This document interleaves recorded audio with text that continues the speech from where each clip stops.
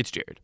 So, with the vice presidential debate being this past week and election day approaching very, very quickly, we thought we were going to change things up a little bit for today's episode. So, in California, the referendums and initiatives that people vote on are called propositions. Elsewhere, they're called amendments, or they might be called propositions. But basically, they are one of three things. They're either something that the populace got enough signatures to put on the ballot. It is something that needs to be approved by the voters, that was a piece of legislation passed in California, or anything that deals with a constitutional amendment in California needs to be ratified by voters. But that's all technical. Really, propositions in California are a major part of every election cycle. This year, there are 12, which is way more than Missouri, where I currently am, which only has 2. So for all those people who aren't in California, I really urge you to stay and listen to this episode. Not because it will help your voting, but rather because the topics that are on this year's round of propositions in California are really, really interesting. So they get at a lot of these core issues in a way that I think is unique because you get to talk about the solutions, right? You don't talk about the problem, you talk about what are the solutions on the table that voters have to choose from right now.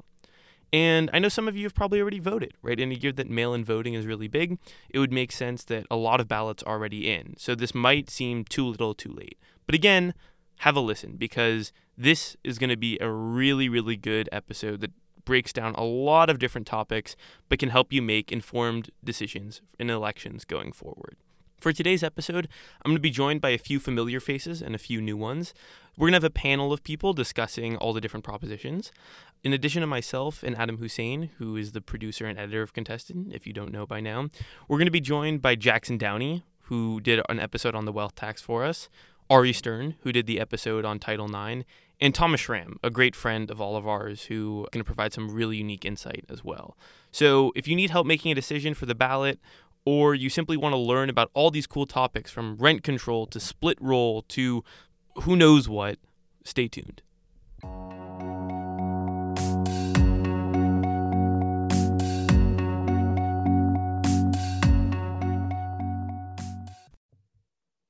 Hi, Ari. Hi, Jackson. Hi, Adam. Hi, Thomas. Hi there. Hello. Hi, hey, Jared. I'm so glad you're all here. I think this is going to be a great conversation.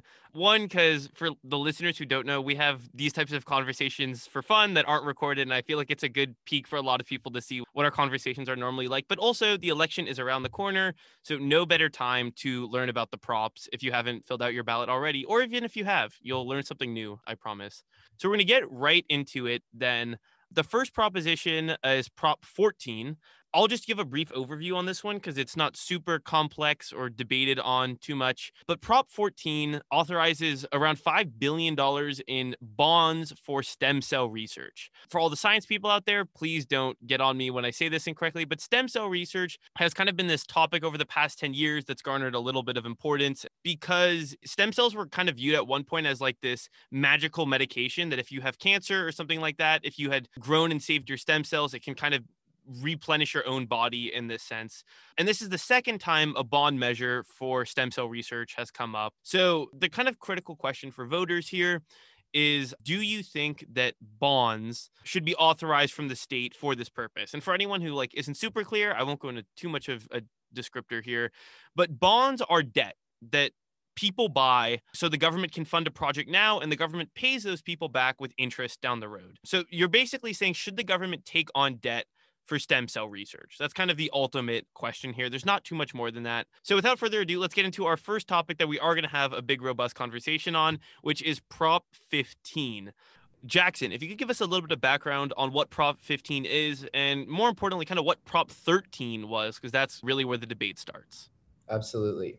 So Prop 15, like Jared said, is ultimately a referendum on whether or not we should uphold a law called Prop 13 that was passed during the tax revolution in 1978. So during the late 1970s and the early 80s, there was this red wave throughout the country where everyone was just absolutely hating on taxes. And one of the ways that manifested in California was the passage of a ballot proposition, Prop 13. And basically what it did is it capped property taxes to a 1% increase every year. So these are commercial properties that are owned mostly by huge corporations. Like the best example of this is in Silicon Valley, right? Before we had the invention of the iPhone and Apple and Microsoft and all of these huge companies blowing up, Silicon Valley really didn't have very much value. So capping these property taxes didn't really matter. But now we're at a place where the value of all of this property has skyrocketed ridiculously.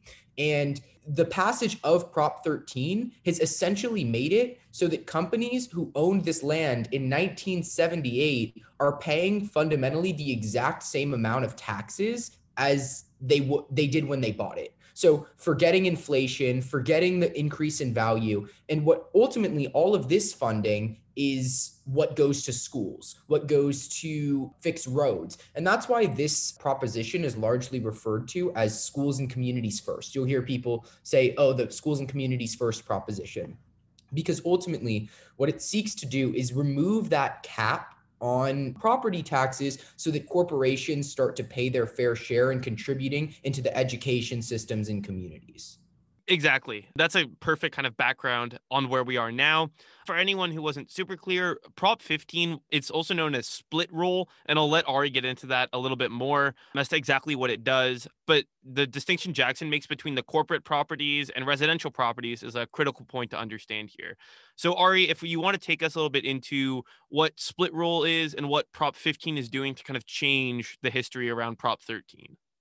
So Prop 15 is called split roll because it would split the tax roll between commercial properties and personal properties. So this means that people who are homeowners and people who own farms and small businesses are actually exempt from what Prop 15 would do. So they would not be impacted by Prop 15. And Prop 15 would largely impact larger businesses. And this has garnered a lot of support because on the surface, it seems pretty self-explanatory. You're going after large corporations, it'll barely make a dent in, their profit, and it will significantly increase funding to community colleges, government localities, and public schools.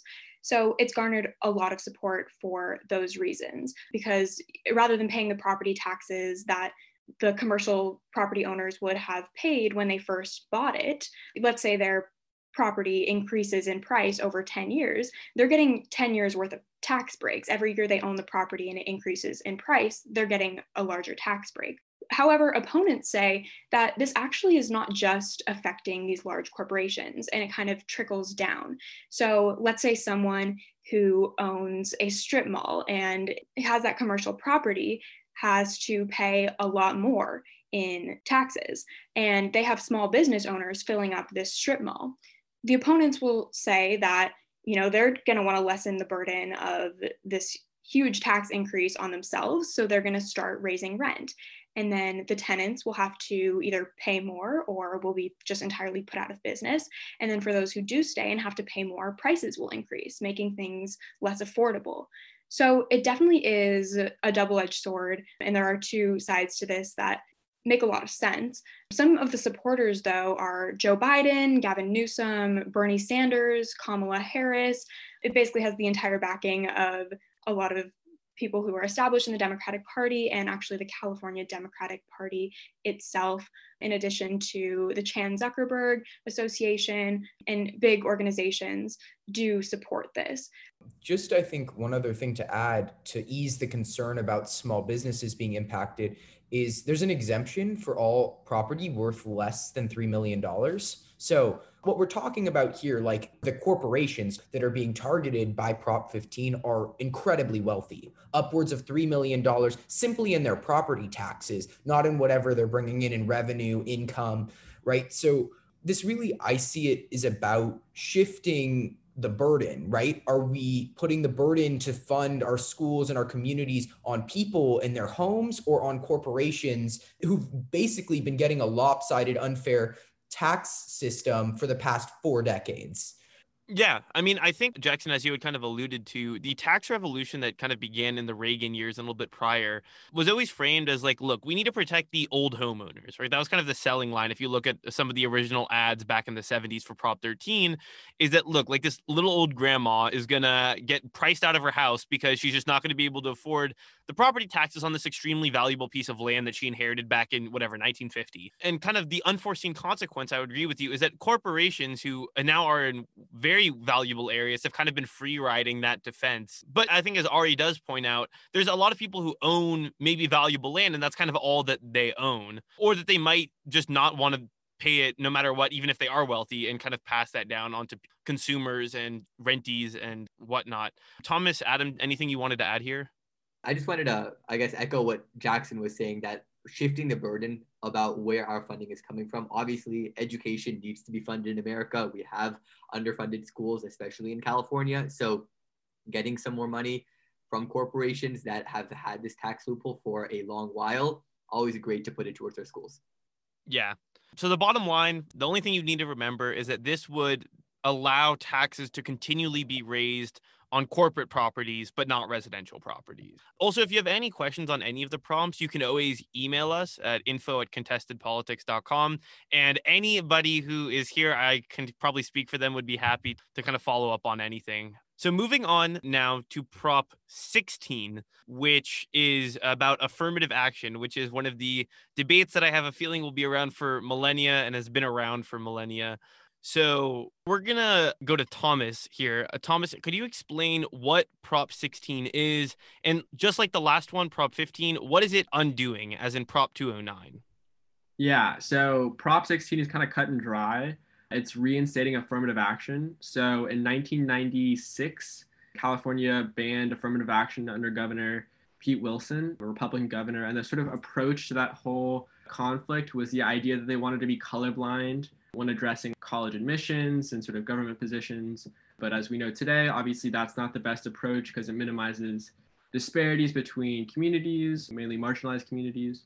So Prop 16 basically allows universities and government offices to once again sort of factor in parts of identity. So whether that be race, gender, ethnicity, all of that, that's factored in now to hiring and possible admissions to universities. And so a lot of what spurred this too is just the sheer disparity between certain communities. So if you look at how the Asian community is actually like within the UC system, 40% of UC student population is Asian, but only 15% of the California population is Asian, compared to 60% of high school graduates or high school enrollments being Black and Hispanic, and only 28% of UC admits being Black or Hispanic. So just the sheer disparity between these two communities has sort of brought this issue up again, along with sort of the increase in focus on sort of racial disparities. But basically, it's just going to reinstate affirmative action and allow government offices and universities to factor in parts of identity. Yeah, thank you. As you said, it is somewhat straight to the point here. If you want to look, it kind of lists all of the factors that could be considered in there along the lines of race, gender, and so on. Ari, what is kind of the best way to understand the implications of this and the background surrounding it? So I would say the first thing to understanding this is understanding what it's not. This is not a quota system that was made illegal by the United States Supreme Court.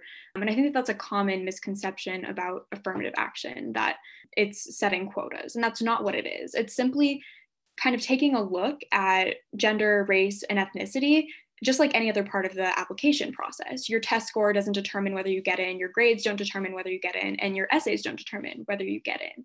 It's all taken together, and they try to do a holistic review of your circumstances and your situation. And in my opinion, that can't be done without taking into account things that people also can't control, such as, race, gender, and ethnicity. So proponents are basically saying that this is about equity, and opponents say it's about equality, which is a pretty big debate. And the opponents of Prop 16 are saying any discrimination is a step backward. Any type of law or proposition that would put one group in a situation where they might be benefited purely based on things that they can't control is a form of inequality. And so therefore that is wrong. And opponents also deny that America is rooted in systemic racism. And they say it's basically like a form of kind of just fueling like racial hatred in this country. And supporters are saying, no, that's not at all what this is. It's not about pitting people against each other. It's that we see that there's an inequality in the outcomes of, people going to college. As Thomas said, while Black and Latinx students make up 60% of California's high school population, they only make 28% of students admitted to UC schools. So we see a disparity here. And it's simply about making sure that race and gender and ethnicity are taken into account, because they do play a factor. And when affirmative action was ended, we saw the admit rates of Black, Latinx, and Native American students plummet far more than white and Asian students. And that's also something that is a little bit contentious with this one, that the people who would be, disproportionately, like their enrollment would fall, is Asian students. And so that's something that people who are against this are saying, that it's not fair to Asian students. Now, this actually has been backed by University of California, Gavin Newsom, again, the whole list of, like the 24 Democratic candidates who ran for president, not all of them, but there's a long list of pretty established people who support this. And the Republican Party of California is actually against Prop 16. Thank you. So yeah, it's kind of straight down the line. As I said, affirmative action is a debate that has been both played out in the courts, in legislatures, and I think will be continued to play out regardless of the outcome of Prop 16. But yeah, for anyone who really isn't aware what affirmative action is, this conversation might have gone over your head, but don't worry about it, because you can find a lot of really helpful videos on what that is. But I think, as Thomas pointed out, a lot of the stats kind of speak for themselves, and that affirmative action is kind of been the long prescribed solution to it. So thank you all for that. We're now going to move on to Proposition 17. So we're making our way there slowly and surely. Prop 17, in its most basic sense, concerns felon voting rights. For a lot of people who have kind of been involved in politics, Florida has kind of been a test case for this. And as Jackson's nodded at me here, a lot of people, as I said, who have been kind of politically involved have seen Florida as this great experiment regarding this. So without further ado, Ari, we're heading back to you for this one. Can you explain basically what Prop 17 is? Sure. Prop 17 is essentially allowing parolees to vote and actually run for office if they are registered to vote and haven't been convicted of perjury or bribery, because obviously that would be a conflict of interest in a public office. But this is different than the current law because parolees are not able to vote in California. However, this isn't some strange foreign thing that California would be the first to do, because 16 states and the District of Columbia actually currently allow people who have finished their sentences to vote.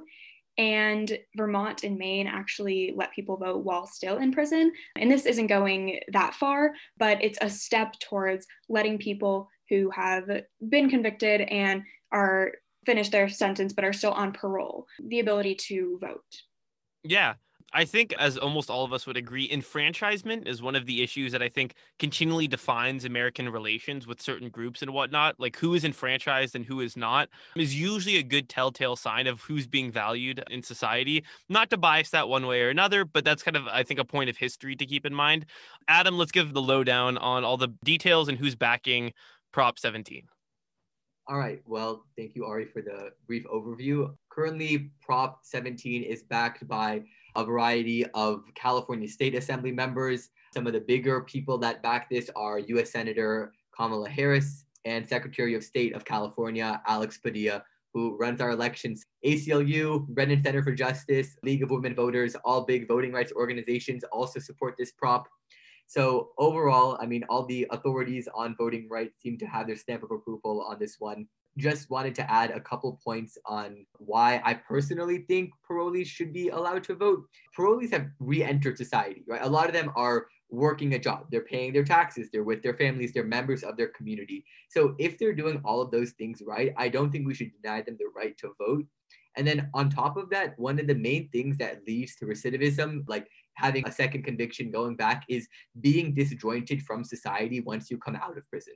So letting people re-immerse themselves into society as much as possible, including within our governmental system, within their right to vote, that's an easy way to keep people part of society and kind of on track to being a model citizen after they come out of prison. Yeah, I also just want to echo what Adam was saying. And I think it fits really nicely into something we've been talking about in our government class, which is the whole idea of bowling alone and Robert Putnam and social capital, right? And how civic engagement, making people invested in the government and the welfare of society as a whole, ultimately contributes to a reentry into society. So getting anyone we can invested in politics and giving them the opportunity to participate is a huge net good, not just for them, but for all of us in community building. I think you also need to take a look at it through like the lens of race too, because in California, over 60% of felons are both Black and Latino. And so the fact that it's become sort of a form of systemic racism within California and continued to perpetuate some form of discrimination against communities of color, I think is also important to note, because now you're suppressing the vote of major communities in California, communities who are basically responsible for a lot of the economic and future sort of output of California. And so the fact that you're repressing their votes through this system, I think is unfair. Yeah, all amazing points there. I just want to kind of define some of the words that were thrown out there because that was a good amount of stuff there. Adam mentioned recidivism. That's probably a conversation for another episode that I would love to have. But basically, that is the rate at which you would re-enter prison or the criminal justice system after your first conviction. And so I think that was a good point brought up there. And these are all good points. I'll make the argument against it, even though I would pretty much agree with everything that's been said, just for anyone who's still on the fence about it. Basically, the argument is that, right, criminals, one way or another, breach kind of the well-being of society. And the idea is that, well, you shouldn't really have a voice then in changing society if you've kind of breached a violation that we kind of all agree on. Again, not sure it's the best argument. I would even say a lot of people have kind of come out in support of this, especially evidenced by the point that a lot of states have tried this and really seen no major repercussions from it. I think that's the key point, is it's been tried and tested. So this is kind of one that we're all in agreement for. Big yes. But at the same time, if you have your own reservations or concerns, we'd love to hear them. Always can email us. I think it could all change our mind in that way. So now we're going to move on to Prop 18. Prop 18 is a little bit of a special one because everyone here at one point or another did some work for Prop 18. So that's a big disclaimer here. We were all involved in the passing of a similar bill that kind of became this bill. So you're not going to hear a lot of naysayers here. We're also all young people, some of us still 17. So without further ado, I'll let everyone kind of go in a round table about what this is. But basically, I'll give the brief overview, and then I want to let the rest of you do all the talking here. Prop 18 would allow 17-year-olds who are going to be 18 by the general election vote in the primary. This is something that's in a lot of different states already. In fact, kind of California's behind the curve on this one a little bit. But in short, if you're going to be 17 at the primary, but you'll be 18 by the general election, you'll be allowed to vote in the primary. It's very straightforward. But for why are we going to do it? Let's go to Thomas first. So I think the significance is not necessarily a prop itself, but what it means for the future. Like, obviously, it's a step towards lowering the voting age, and that's really our end goal. So I know the four of us have at least worked, the five of us have worked to lower the voting age to 16. Unfortunately, ACA 8 did not make it through because it sort of eventually turned into Prop 18. But our goal is to lower the voting age to 17 and then to 16. So the fact that we're able to create an opportunity for students who are going to be 17 during the primary to vote in the election, I think is a great step forward. And it really opens the door for future legislation to allow us to lower the voting age to 16. Adam, why is he right, and why is he even more right? I think the angle I'll use here is kind of the perceptual impact, a term that comes from debate world, but very, very relevant for this proposition. The perceptual impact here is young people can be involved in politics in a responsible way. You signal to a bunch of people that are against letting young people vote that, hey, you know, we can make a responsible choice. We are civically engaged, and it's kind of a test run, if you say, and I don't see this test run going badly at all. So hopefully eventually we'll be able to lower the voting age in totality to 17. So a good step towards that. And then I'll actually kind of piggyback off Adam real quick in the sense that a lot of evidence, specifically, I'm going to butcher his name, unfortunately, but Professor Bapu Vayata, I think, who's out of UC Davis, who I'm going to probably talk to at another point. So look for an episode on that if I can ever get in contact with him. Basically did a whole study that says 16 and 17-year-olds often outvote almost every other age group besides elderly people. So for a lot of people who are concerned that the voter rate is really low right now among young people, it's a very fair concern, but that's not due to lack of care and lack of civic engagement. A lot of the time it's just due to circumstance. So I think, as Adam said, this is the great experiment here. Like, this is a chance that you're going to afford young people to really vote in high numbers, and I think that's exactly what will happen. Jackson, am I wrong?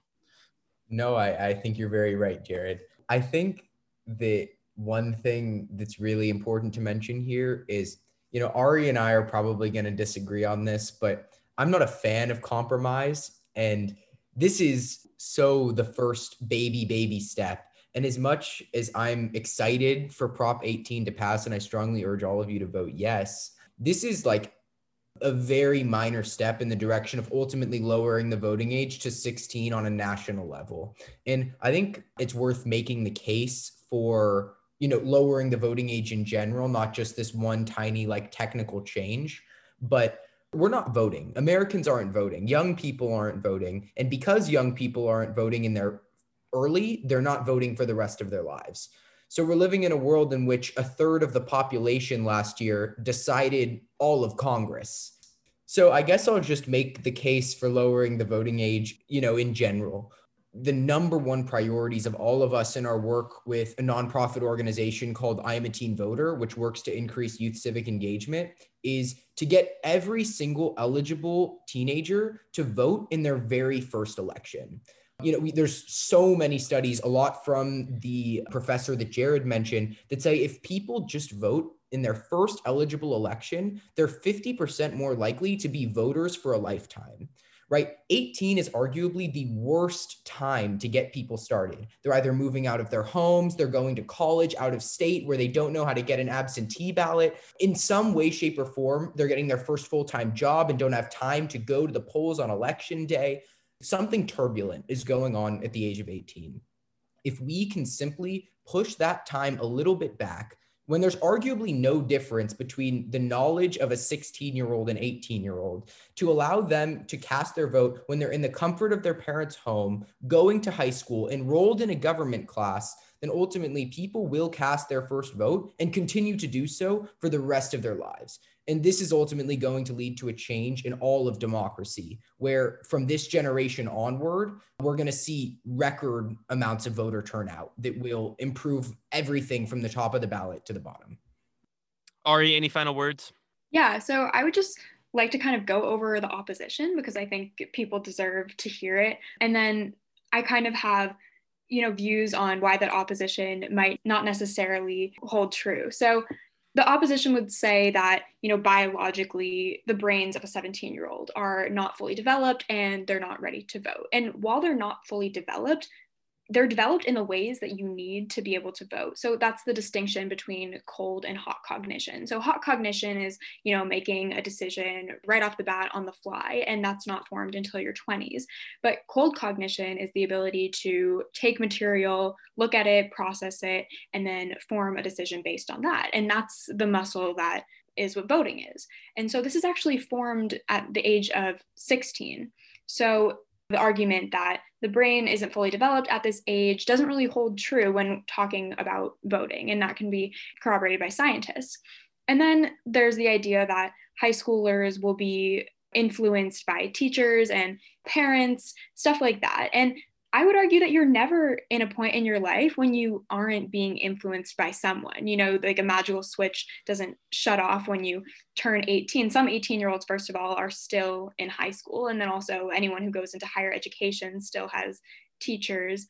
And just, as people grow up, you're always going to have, a boss, parent, someone who's going to want you to do one thing or another. And the great thing about our elections is that, people aren't watching us in the election box. You have the autonomy to vote how you want. So I think that, voting at 17, it not only makes sense scientifically, but also I think just the arguments don't really hold up against it. Yeah. If you can't tell, we're all pretty in favor of this one.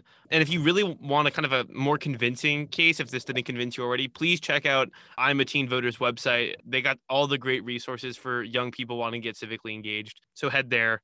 It's actually linked on our website as well under the resources tab. So you can just go to our website and then go to theirs. So moving on to Proposition 19. This is another one of those kind of dry ones that I'll just do a very brief overview for. One, for the sake of time, and two, I just don't think it's that interesting. Although Jackson disagrees with me. He finds tax policy riveting. But Prop 19 does a few things with tax assessments. And tax assessments are basically the amount of money you have to pay on a given property due to market value, due to a kind of a whole bunch of assessments of it. I really don't know how to say it any better than that, in the sense that it's the amount of money you have to pay given the piece of property you own at a time that is assessed given the market rate.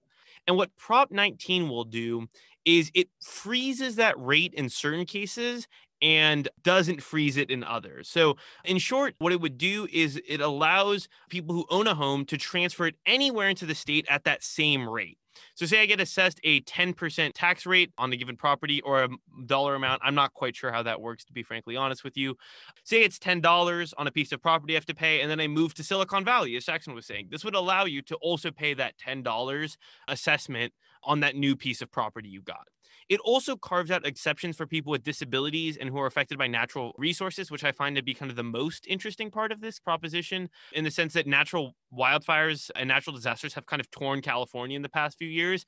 And there are a lot of people who are going to face some odd tax consequences because of that, specifically because they're going to have to build new homes, which will get a new tax assessment. And then the other thing we'll do is it changes how inherited homes are assessed. So you're going to have to get a new assessment if you inherit a home. And that kind of ties into what we were talking about with Prop 13 earlier in our Prop 15 conversation. That was a lot. It's a lot of tax jargon that is like just really not interesting. But if you are a homeowner and you kind of want to get more insight into exactly what that means for you, there's a few resources around Prop 19 you can find. And I think I'll leave the conversation at that. Moving on, Proposition 20 relates to felony charges. So changing what is considered a felony and what is not considered a felony. Adam, what do we need to know? All right. Well, Proposition 20 is all regarding criminal sentencing, parole, and DNA collection. And that's the title of the proposition. It's kind of a hodgepodge of a variety of different criminal sentencing laws and such. So I'll go through some of them right now. So this overall changes how different crimes are going to be sentenced. So it redefines some types of theft and fraud crimes, including firearm theft, vehicle theft, and unlawful use of a credit card. Those can now be charged as felonies as well. So the legal term here is a wobbler. And what this means is it can be charged as either a misdemeanor or a felony. And right now, they can exclusively be charged as misdemeanors. So you're adding a potential felony charge for those types of crimes. What it also does is it requires people convicted of certain misdemeanors that were classified as wobblers or felonies originally to go through a DNA test. So basically, DNA testing for people that have already been convicted, and that DNA would be added to federal and state databases. Another part of this proposition also involves the parole system. So right now, people that are convicted of nonviolent crimes are eligible for parole after they've completed the imprisonment sentence of their longest charge. And this system that they want to change and redefine basically says that you would have to take into additional factors, such as the felon's age, marketable skills, and mental condition when considering if they can or cannot get parole. So making it slightly harder and a slightly more intensive process in order to be eligible for parole.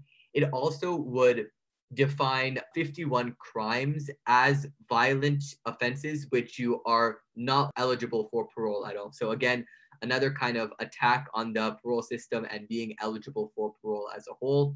And yeah, sorry, that was a lot, but this proposition is kind of a hodgepodge of a variety of different criminal sentencing laws. Yeah, thank you. It definitely seems kind of like a compilation of a lot of hard-on crime positions. As an average voter, if one of those strikes you as really important, you can definitely read more in it. But in general, the kind of overview is this is a position that is like, let's just take a harder on crime stance, specifically on theft and violent crime. Thomas, am I getting that right? Yeah, you have to look at California prison policy kind of like a pendulum. So in the last 50 years, in the 70s to 90s, It was more tough on crime, sort of lock 'em up mentality. So they passed a lot of legislation like the 3 strikes law to make sure that people were stuck in prison for longer periods, to ensure that people were deterred from committing crime. But in the more recent years, at least like in the last decade, it's been more of like not an easy on crime, but more rehabilitation focused, less incarceration focused. And so there was Prop 47 passed about 6 years ago, and then Prop 52 passed 2 years ago. Prop 47 changed a lot of the felony laws down to misdemeanors, and Prop 57 sort of created new opportunities for early release. And so now there's this whole mentality that there's no longer that tough on crime pendulum swing. And so there's a sort of movement by the law enforcement, by a lot of those who still want that attitude in California to create a greater pendulum swing back to what it once was. So there's no longer really any motivation for this policy to be instituted or this prop, because we've now sort of taken a step forward, actually addressed issues and found ways to rehabilitate inmates and find ways to actually make sure that they're reintegrated into society. But yeah. Yeah, Thomas, I think that was a really good kind of historical overview of where we were, where we are now. And the only thing I would add is going into the future, right? Like there has been a conversation about anything the past 6 months. It's about the criminal justice system and specifically the categorization of crimes. So I think this comes at a really timely point in our conversations. And I think it's something that we can consider. And if you've been paying literally any attention to BLM protests and that conversation, I think this is a really unique proposition to look at. So now, skipping along as we do, we are moving on to Proposition 21, which to California voters who have voted in previous elections seems awfully familiar, and that's because it is. In short, it repeals Costa-Hawkins, which is a bill that limits the rent controllability of localities. Basically what it does, currently the state can restrict local cities and counties from enacting rent control measures. This would undo that restriction. This does not add rent control. I'll add that. All it does is it allows local counties and cities to enact it if they see fit. Thomas, what am I missing here? So you pretty much covered everything. I think one of the important things to note is that it allows cities and municipalities to pass rent control measures as long as the rental housing is more than 15 years old. They want to make sure that developers still have an opportunity in more recent years to continue developing housing in the region. So there's been sort of measures similar to this, not necessarily rent control, but like rent increase caps. So I know last year, state of California instituted a rent increase cap at around 8%, but this is really like another step towards rent control in the state.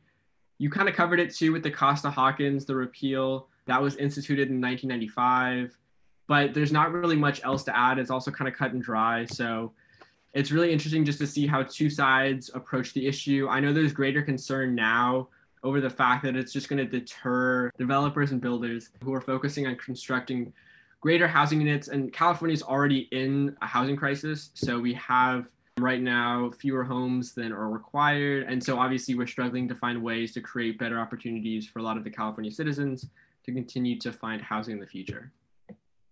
Yeah, thank you. Ari, anything else here? Yeah, so I'm opposed to this proposition simply because rent control has been tried and it doesn't work. Economists overwhelmingly hate rent control. There are a lot of disagreements that economists have, and rent control is one thing that they pretty much universally agree it doesn't work and it's destined to fail. And I think that why it's so harmful is because if there's a rent control department, then the landlord doesn't have an incentive to update that place. So if something breaks, if someone wants to paint something a different color, whatever it may be, the quality of homes is going to decrease because there's no market for it. And landlords will just say like it's not worth it because I'm not going to get a return on my investment. Also, it's going to decrease the quantity of houses because if a certain apartment is rent controlled, then the landlord has an incentive to just abandon that and maybe create a single family home or something that wouldn't have the same restrictions on it. So some supporters of instituting this rent control proposition are the California Democratic Party and Bernie Sanders. And then some opponents are the California Seniors Advocates League, Governor Gavin Newsom, and the California Apartment Association.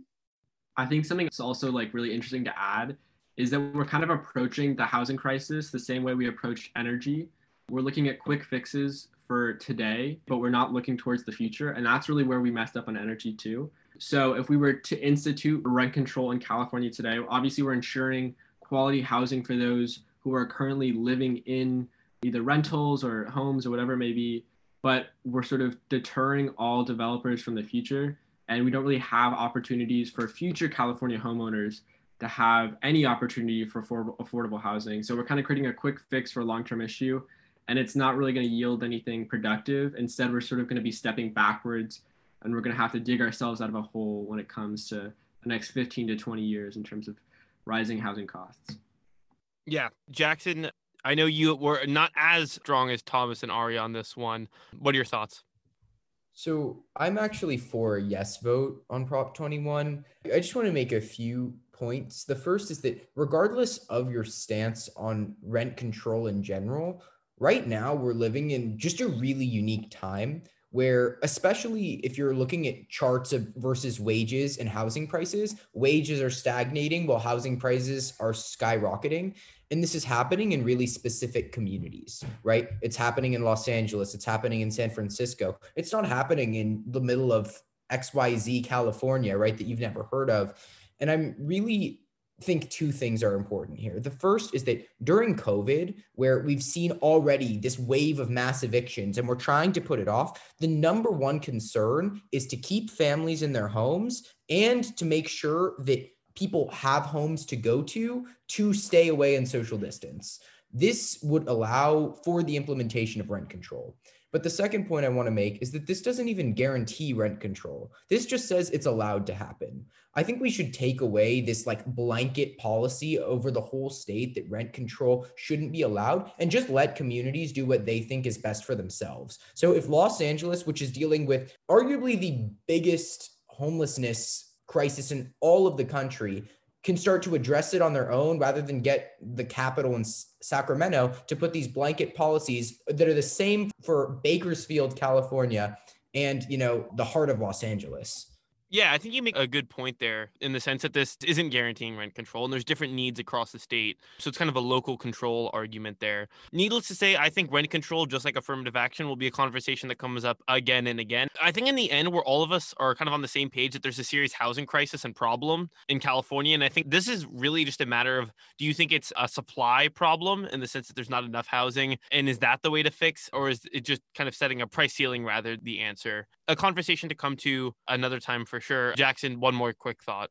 And I do just want to adding on to exactly what you brought up, Jared, regardless of your stance on rent control, and I happen to believe that, right, we should empower communities to do what they would like to, but this is by no means the end of the fight against homelessness, right? This is one approach that needs to be done in a much larger fleet, right? Thomas mentioned development of affordable housing, construction of public works. All of that needs to be a part of the larger fight against homelessness. 100% agree. And I think that's a good point to hop off. We are now transitioning into Proposition 22, which, if you're looking at the ballot, doesn't seem to be the kind of headliner prop, but it has surely become one, especially among economists, political pundits, and basically all of us. This has become a one to take note of.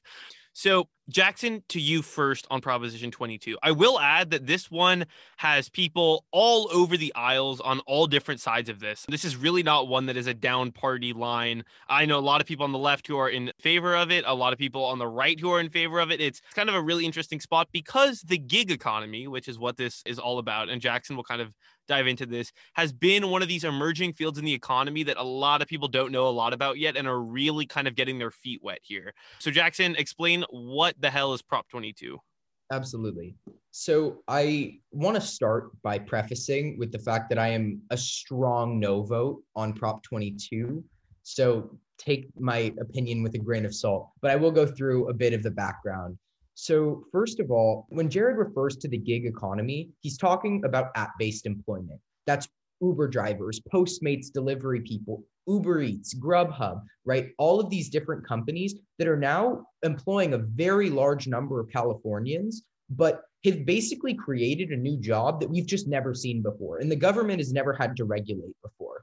So a lot of this issue started with a huge California Supreme Court case that in 2018 that's largely referred to as the Dynamex case. Basically, the California Supreme Court ruled that app-based employers like Uber and Postmates were wrongfully classifying their employees as independent contractors instead of full-time employees.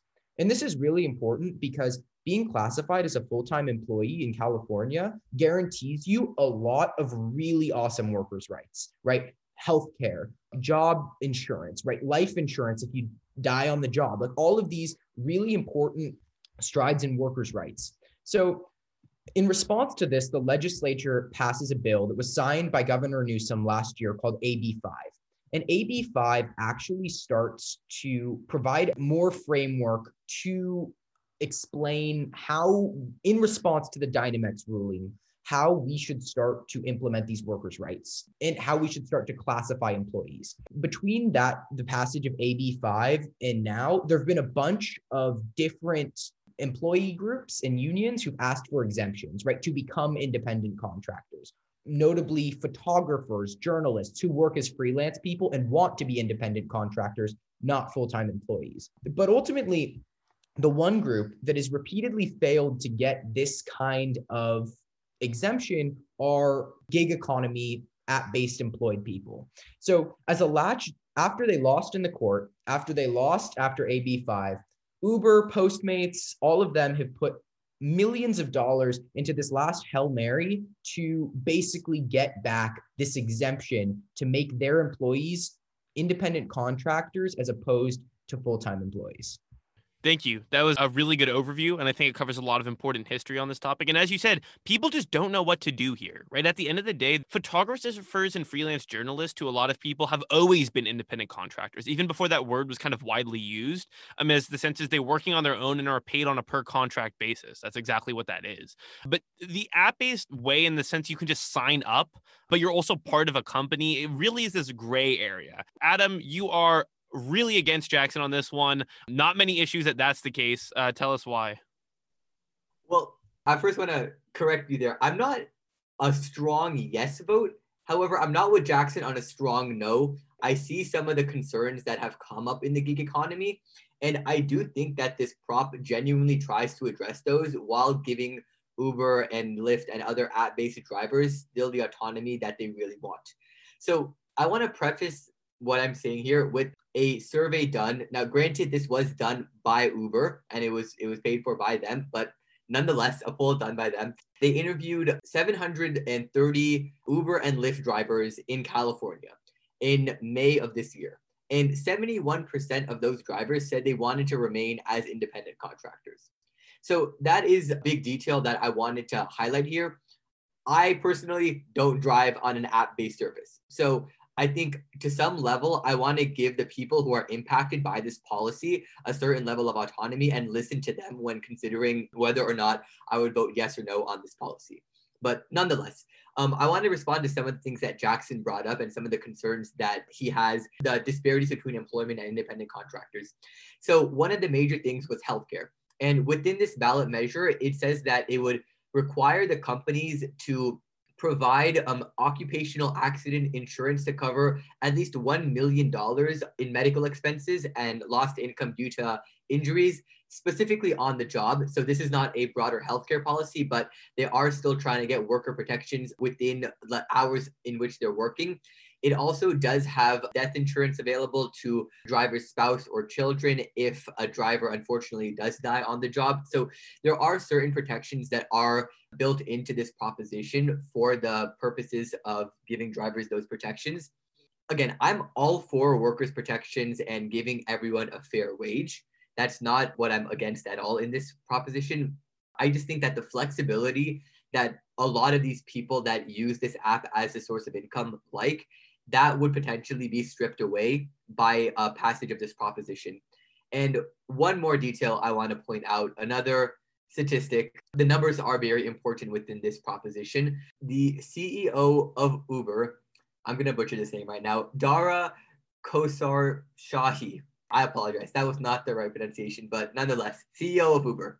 She has said that if this proposition doesn't pass, there would only be 26,000 available full-time jobs for people to drive on Uber. compared to the current 926,000 drivers. So they would be cutting out 3/4 of the people that are currently using Uber as a source of income. So that's just under 1 million people out of a job. And that's another concern that I have is obviously you want workers' rights and a minimum wage, and you don't want to put that on an ultimatum of either you have no rights in your job or you can't work at all. But the fact that this many people would get cut from a source of income is worrying to me if this proposition doesn't pass. Just in response to just quickly, the last thing that Adam said about this, the Uber CEO threatening to slash jobs, I see that as an empty threat for Uber to basically tell people that she's going to start taking away jobs if they ultimately don't just allow them to keep exploiting their workers. But what I really want to say is that I think ultimately this particular proposition points out one of my biggest frustrations with the whole proposition and ballot measure infrastructure in California, which is this, just that it's so easy to complicate issues, right? So in Prop 22, they list all of these workers' protections that would come. Basically, Prop 22 creates a new type of worker, not an independent contractor, not a full-time employee, but a new way to regulate these gig economy workers. And they list all of these rights that they would end up receiving. And they sound great on paper, but you're trading away a bunch of other rights that they would be entitled to if they were full-time. So I'll just go through a couple that I think are important. The proposition says that app-based workers would receive 120% of the minimum wage. So they'd be paid above minimum wage. But what they don't explicitly say is that they're going to stop drivers from being paid for the time they spend waiting. They'll only be paid for engaged time. This means only the amount of time that they actually spend driving the wheel, not waiting to pick someone up, and among other things. I saw a stat in the LA Times that said that ultimately these app-based drivers are going to be paid about 80% of what the actual minimum wage is under a world where Proposition 22 is passed. You know, they list out, okay, drivers are going to be reimbursed for every mile they drive, and they're going to get 30 cents. The IRS estimates that a mile is worth about 60 cents. So they're getting half of what the government says it's actually worth. Regardless of how you want to look at it, it's so easy for Uber and Postmates and Lyft to send out all of this stuff and complicate the workers' rights that they're already guaranteed. Ultimately, and even if there are some benefits, they're trading away all of the guarantees that are given to full-time workers in exchange for these really minimal, half thought out Bill of Rights that Uber's declaring. First off, on the point of jobs, it's not like these companies are dangling the people jobs in front of them. They're legitimately saying if this thing passes, it will cause them this much economic downturn, basically. And they won't be able to provide these people a job in the first place because it's not going to be economically feasible to do so. It would just be too expensive. They would have to pay these people too much because they're considered full-time employees. But I do actually agree on one point that you brought up, which is the fact that it's an essentially new type of worker. I agree with you. It's a new type of worker. They aren't employees and they aren't independent contractors. And I think we definitely have to develop some sort of new infrastructure for these workers and to have good protections for them. But to classify them as employees is also not a great way to operate, considering how different this sort of technology is compared to what we consider the standard employee. So I'm with you that they need to have more protections and that we should redefine to give people protections under whatever new name you want to define this type of worker. The final thing I will say is I think it's great to end on a note of agreement that this is a new type of worker and we're trying to figure out how to regulate it. I just think there is an inherent conflict of interest that the people who are regulating the jobs are Uber, Postmates, and all of the people who stand to benefit from their exploitation. So if somebody's going to regulate it, let it be the government, not themselves. Fair enough. I think at the end of the day, this is really, as I said, one that's all over the map, and it is confusing. I forgot who said it, but this is a very kind of confusing argument here with both sides kind of claiming they have the workers on their side. So we'll end up seeing what happens, but I don't doubt at all this will be the last conversation we'll have on gig workers because it's only growing. And if the pandemic had not hit, some of the expectations and numbers of gig workers were extraordinarily high as far as a market share of labor. Now moving on to Proposition 23. We're almost there, but California really likes to put a lot on the ballot. So we're almost there. Thank you for sticking with us for this far. Prop 23, I'll just do a quick summary of one, because it already happened. In the last election cycle, we had an identical proposition around dialysis. For anyone who isn't aware, dialysis is the process for which people who have kidney failure get their blood basically cleaned. What the liver would do, it's done by a machine, and you would go into a dialysis clinic. And this proposition, just like the one previously, basically states very clearly that each dialysis center would have to have a certain amount of workers and a bunch of regulations around it, saying if you want to operate as a dialysis clinic, we're going to raise the bars to what you have. You have to have workers, you have to do just a bunch of regulations that I really is not worth the time getting into here. But at the end of the day, I'm not a huge fan of this proposition simply because the majority of people really aren't authorities on dialysis clinics. I know that sounds really sad in the sense that, like, yes, I should have a voice on everything, and you should if you care about it. But at the end of the day, propositions are really the matters that concern a lot of people. And I feel like something kind of like the regulation of dialysis clinics really isn't best spent on a ballot. That said, I would say if you want to look into it, there's a lot of ad money being put into this and a bunch of endorsements on either side. But the main point I kind of took away is really just do your research onto what these regulations are in the sense of if they're providing extra care or not. This debate centers, in my mind, a lot around, is having an extra worker and all these extra protections actually going to help patients down the road, or is it going to cause dialysis clinics to close? That's the main choice you kind of have to make in your head.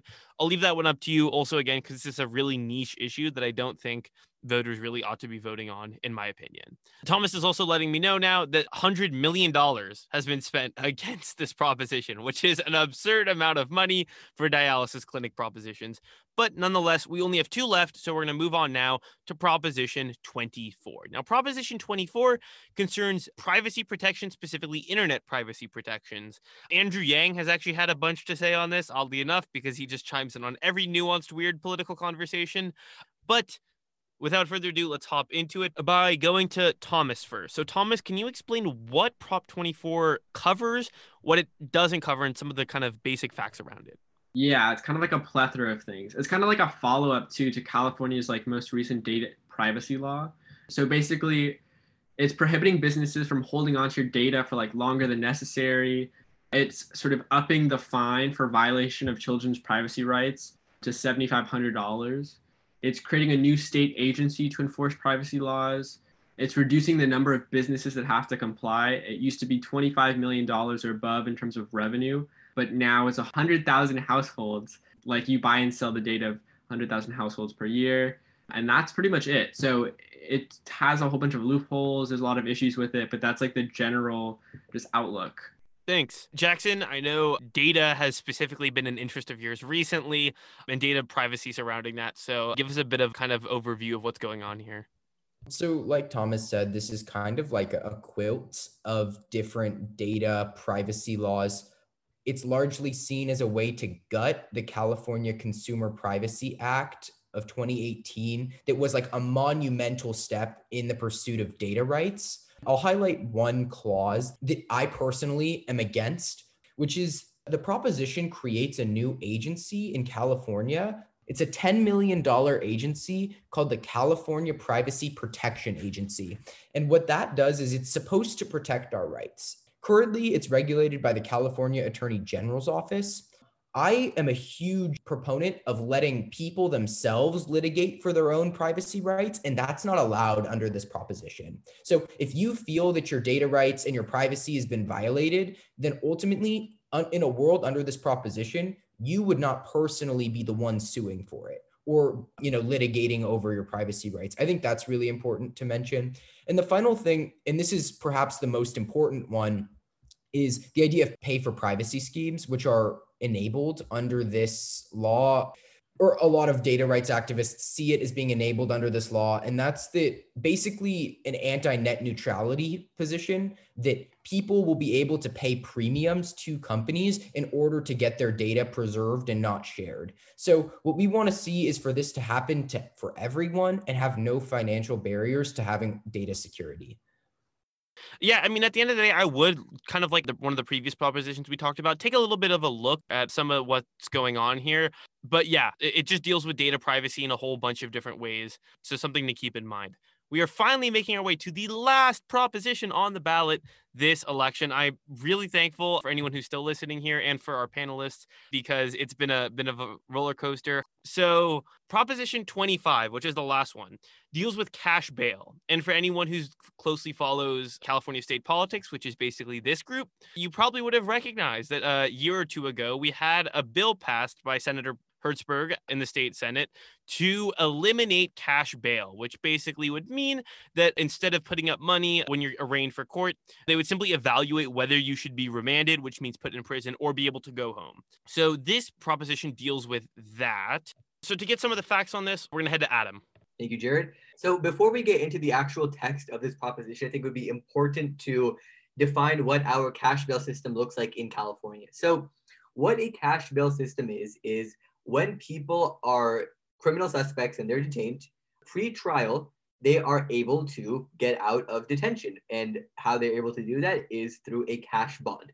So what they do is they pay this to the courts, and the courts will hold it until they come back for their trial date. It's basically a method to keep people from running away before their trial happens. It makes sure that people actually show up to their trial date, and then they're giving the money back. However, most people don't have the money to post bail. So what's happened is there's an entire bail bond industry that has been created in which you can pay 10% of what the bail would be to a bail bond company. And then that bail bond company will give the courts the bail on your behalf, and then you can get out based on that. So the bail bond companies have had some run-ins in the past with just the public as a whole. People aren't all too happy about how the bail bond industry operates. One of the main concerns is they have their kind of own private police that goes after people if they don't show for their trial, because essentially that's their money they're losing. So they kind of run their own police systems that goes after people if they don't show for trial. So the public wasn't too happy about that. So what happened was SB 10, sponsored by Senator Bob Hertzberg, was passed. And this was actually Governor Jerry Brown's time. So August of 2018, when Jerry Brown was still governor. And what SB 10 did was it made California the first state to end cash bail. So there would be no more cash bail, and instead you would be let out on a risk assessment.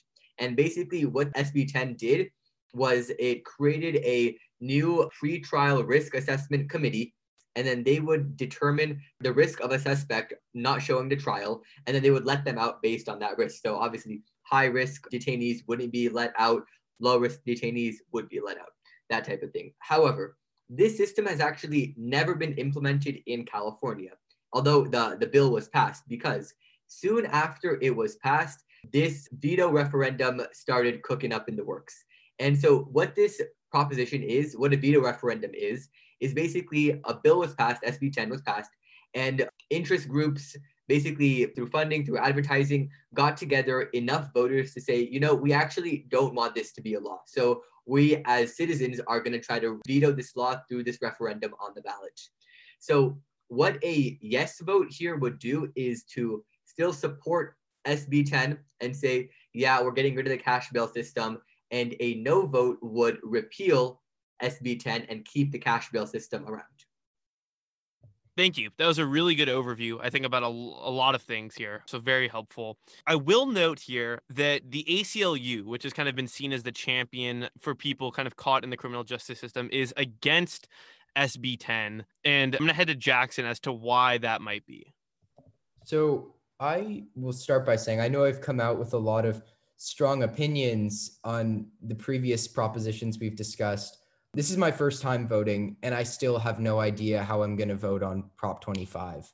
It's simultaneously a win-win and a lose-lose. Basically, the question is, do we want to have cash bail, or should we start to have an algorithm and judges determine who gets bail? So what that means is currently, right, you pay money, as Adam discussed, to not stay in prison before your trial.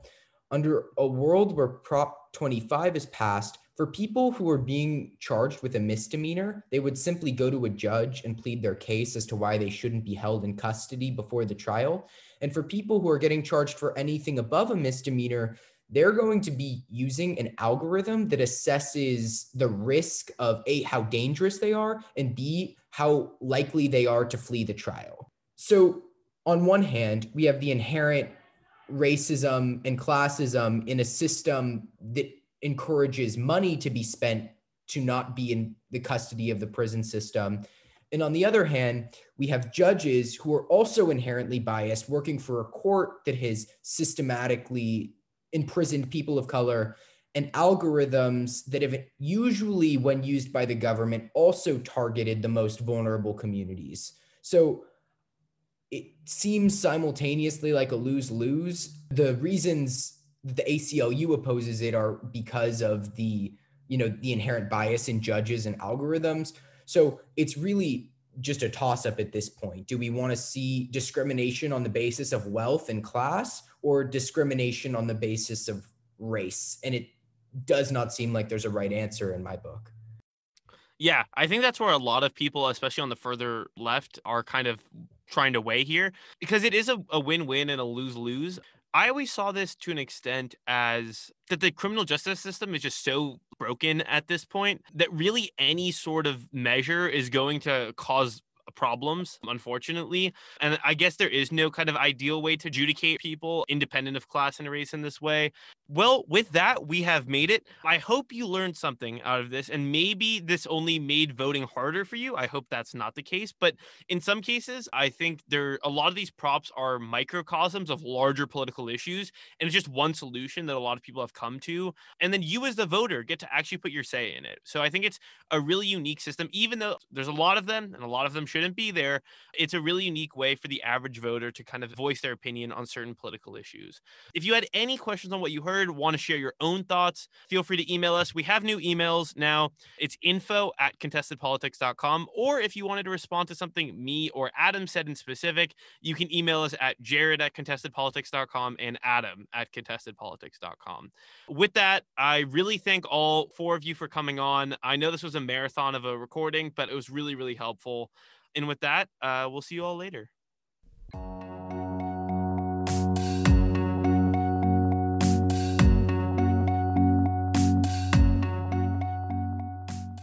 Thank you for listening to this episode of Contested. If you like what you heard, please subscribe on Apple Podcasts, Spotify, and Google Play. I can't say thank you enough to all of our panelists for today's show, and they all are teenagers who are doing some amazing, amazing work politically. So feel free to check all of their work out and follow them. They're just amazing people. Going forward, we're really going to try to grow Contested and make sure it can reach as many people as possible. So if you're interested in helping us publicize or have any cool connections to news outlets or people who just might have any interest, the biggest way you can say thank you to us is by sharing our episodes and spreading our audience greater and greater every day. And for all of you who are doing that now, thank you. And until next time, thank you for helping us understand politics together.